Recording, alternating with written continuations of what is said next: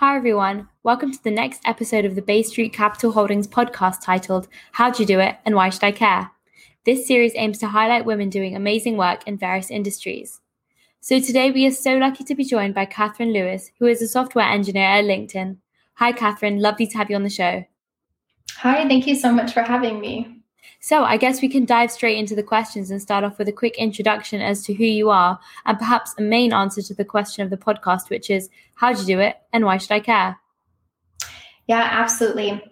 So just to begin here, I love including a description of what I look like for those who cannot see me. And you'll find out a little bit more as I go through my story. So I am a female with short blonde hair. I'm wearing a white shirt and I have a cardigan on that's striped. So to start my story, I studied management and entrepreneurship back in college. I was inspired by some family members of mine who started businesses in tech, and they were very strong females, so they kind of set the course for me. But as I graduated, I wasn't sure what I wanted to do in business, and I knew I really wanted something to be of high impact. So I decided to become an elementary school teacher. So I taught for a couple of years. It was incredibly rewarding and also very challenging at times, but it really crafted what I wanted to do in my life. As I was teaching, I also helped out with an organization called Code with Classy. This was over the summer months. And if you're unfamiliar with this organization, basically it works with high school girls and teaches them how to program. So in 2-week stints, I would teach them how to code in JavaScript, HTML, CSS, but I also didn't know how to program. So I had to teach myself these things as well. And I just was so inspired by them and their ability to create applications that really did a lot of social good just in a few weeks. So I decided to join a boot camp and I became an engineer. And to go back to my original point, I now work on designing and developing internal tools, but I'm also an accessibility champion. And so I have grown in that realm within my career and really love advocating for people with disabilities and digital accessibility across the tech industry. Awesome. So I guess my next question begs me to ask, since you were not studying computer science as a major, what were the best resources that helped you to get where you are? That's a really great question. So the first answer is always the internet. There are so many things I'm consistently looking up online, but also Slack channels, LinkedIn, and mentors particularly. It is incredible how much farther we can get when we have those relationships with the people around us. A lot of people help me throughout my path to learn a lot of ins and outs that may not be directly obvious, a lot of tips and tricks of how to succeed within the tech industry. And so definitely relying on the people around you and making those connections is important.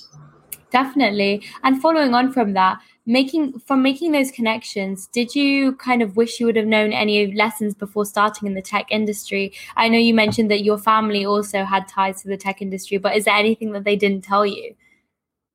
Yeah, that's a really great question. So within tech, there are so many different tech stacks, technologies, languages.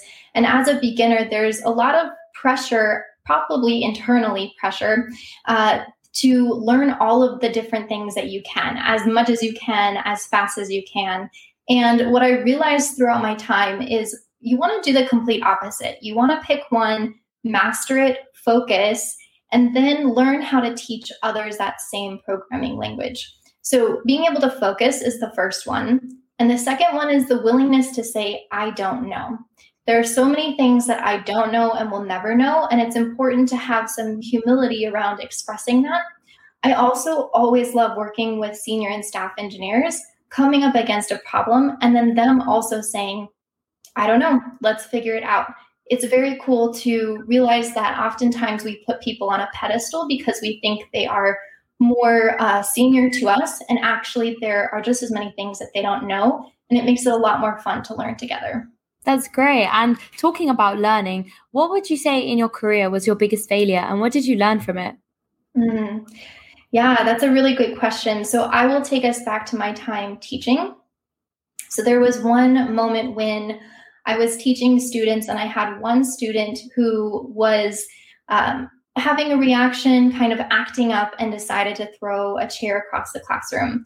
And as a teacher, that's such a terrifying moment. You have other students whose safety you need to keep in mind. You also want to make sure that this student is okay. And it also can feel like a professional failure to have that happen in your classroom. And what I learned is, while it would be easy to label this student or label their behavior, I had to take complete ownership of the environment and the culture that created that situation, even if I wasn't 100% responsible, because there were a lot of variables involved.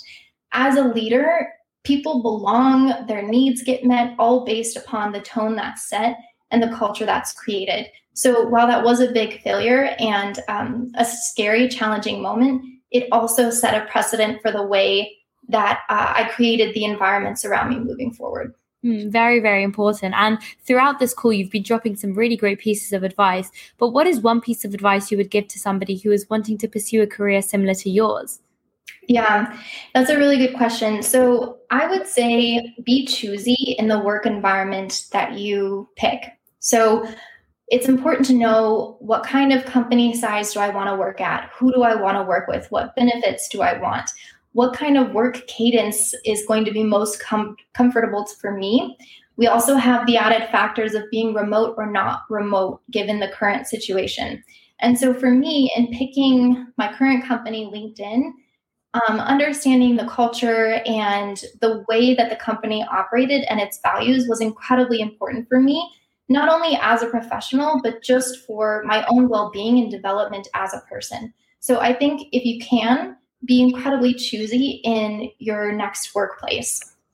Awesome. No, very, very, I think that's a very great message, especially for people who are starting out in their career, is to not always take the first job offer, perhaps be patient, because you never know, one place might be better to work at than another. Yeah, exactly.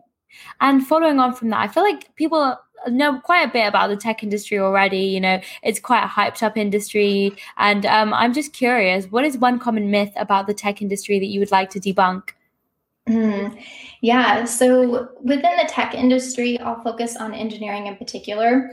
So a lot of people think that engineering is hard skills. And while it is, you do need to know how to solve problems and you need to know how to write code. I found that the most success has come from the soft skills that I can bring to engineering. Being able to lead, being able to communicate, being able to break down complex ideas and clearly and concisely deliver them to someone else. Those have been the most important skills and often are the ones that are most demeaned. So I know for myself, thinking about becoming an engineer, I thought, I don't do math, I don't do science, there's no way I can do that. Obviously, there was a little bit of imposter syndrome and me demeaning my own capabilities. But if I can move beyond that and also recognize all the strengths that I have in this soft skills area, I realized that I can open up the doors to much more potential within the tech industry. And so don't be afraid to recognize those other skills and strengths that you bring, because the myth is that it's all hard skills, and it's not. Even in engineering, you need both sides. No, very, very important. And more about you, I'm curious, what have you read or listened to recently that's really inspired you?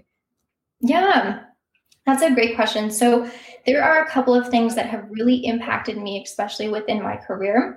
And so the first book is called Fostering Your Purpose.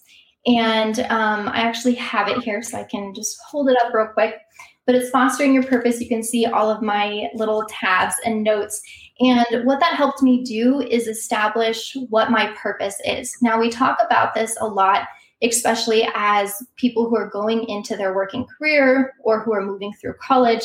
And it can be this very scary concept. Oh my gosh, I have to decide this thing that's going to be determined for the rest of my life. And honestly, I think it needs to be so much more flexible than that. It's kind of just like, what's my North Star right now? And if it's not my North Star tomorrow or the next day or in a year, it's okay. But what's guiding me today? And knowing that purpose statement, I've been able to curate and craft my career around that statement. And just to share what it is, mine personally became to serve widely and give greatly. So it's broad enough that I can move in many different directions within that statement, but it's it grounds me in what's most important to me, which is service and generosity. So that's an important book for me. And then the second thing that I would say is another book called Ladies Get Paid. And I'll hold it up here as well. Lots of different notes that I was able to take from this book. And basically, the most important thing that I learned is it's so important to know your worth. In your career, we're often thrown about by what's trendy, what are the most important skills, sometimes gender, sometimes different demographic attributes of ourselves. We allow those to dictate how we drive our career and how much we get paid. And a couple of female mentors of mine, as well as this book, have really helped me realize, you know what, I don't need to be tossed around by any of those trends, any of the cultures that we might exist in. I know what my strengths are. I know what my worth is, and I can stand my ground in that and ask for it. Amazing. And I'm glad you had that book to kind of help you to navigate through your career. And to follow on from that, who are 3 people in your life who have been the most influential to you and why? Yeah, so for the first one, I would say a student of mine. So I taught them about 3 years ago, and every single weekend we meet together and study.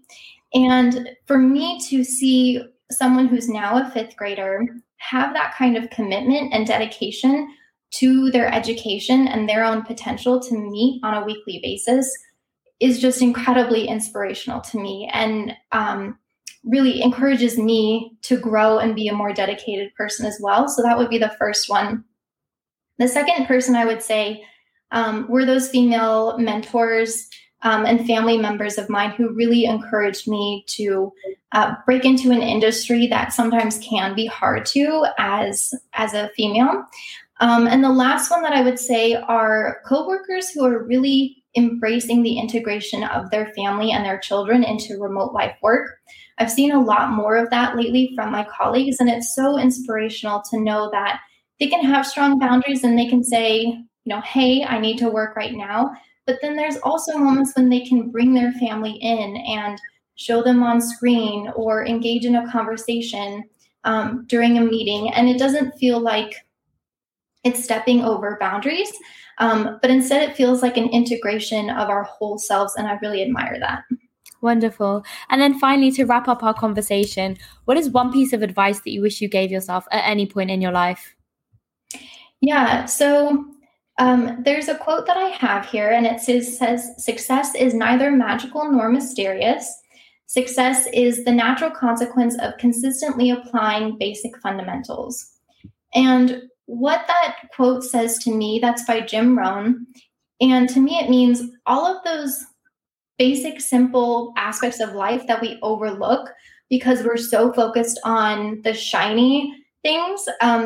Those are the things that we need to be doing. That's what actually gets us to the shiny rewards, is by doing those simple, consistent practices every single day. Taking care of your body, getting sleep, being on time. Those kinds of things are what are going to actually pay off in the end. So that's something that I would have liked to focus on sooner, but it's definitely something I'm working on now. Amazing. Well, what a lovely note to end on. So thank you so much, Catherine, for taking the time to speak with me today. It was absolutely wonderful to have this conversation. Yeah, thank you so much for having me. It was a pleasure to meet you. All right then. Bye-bye.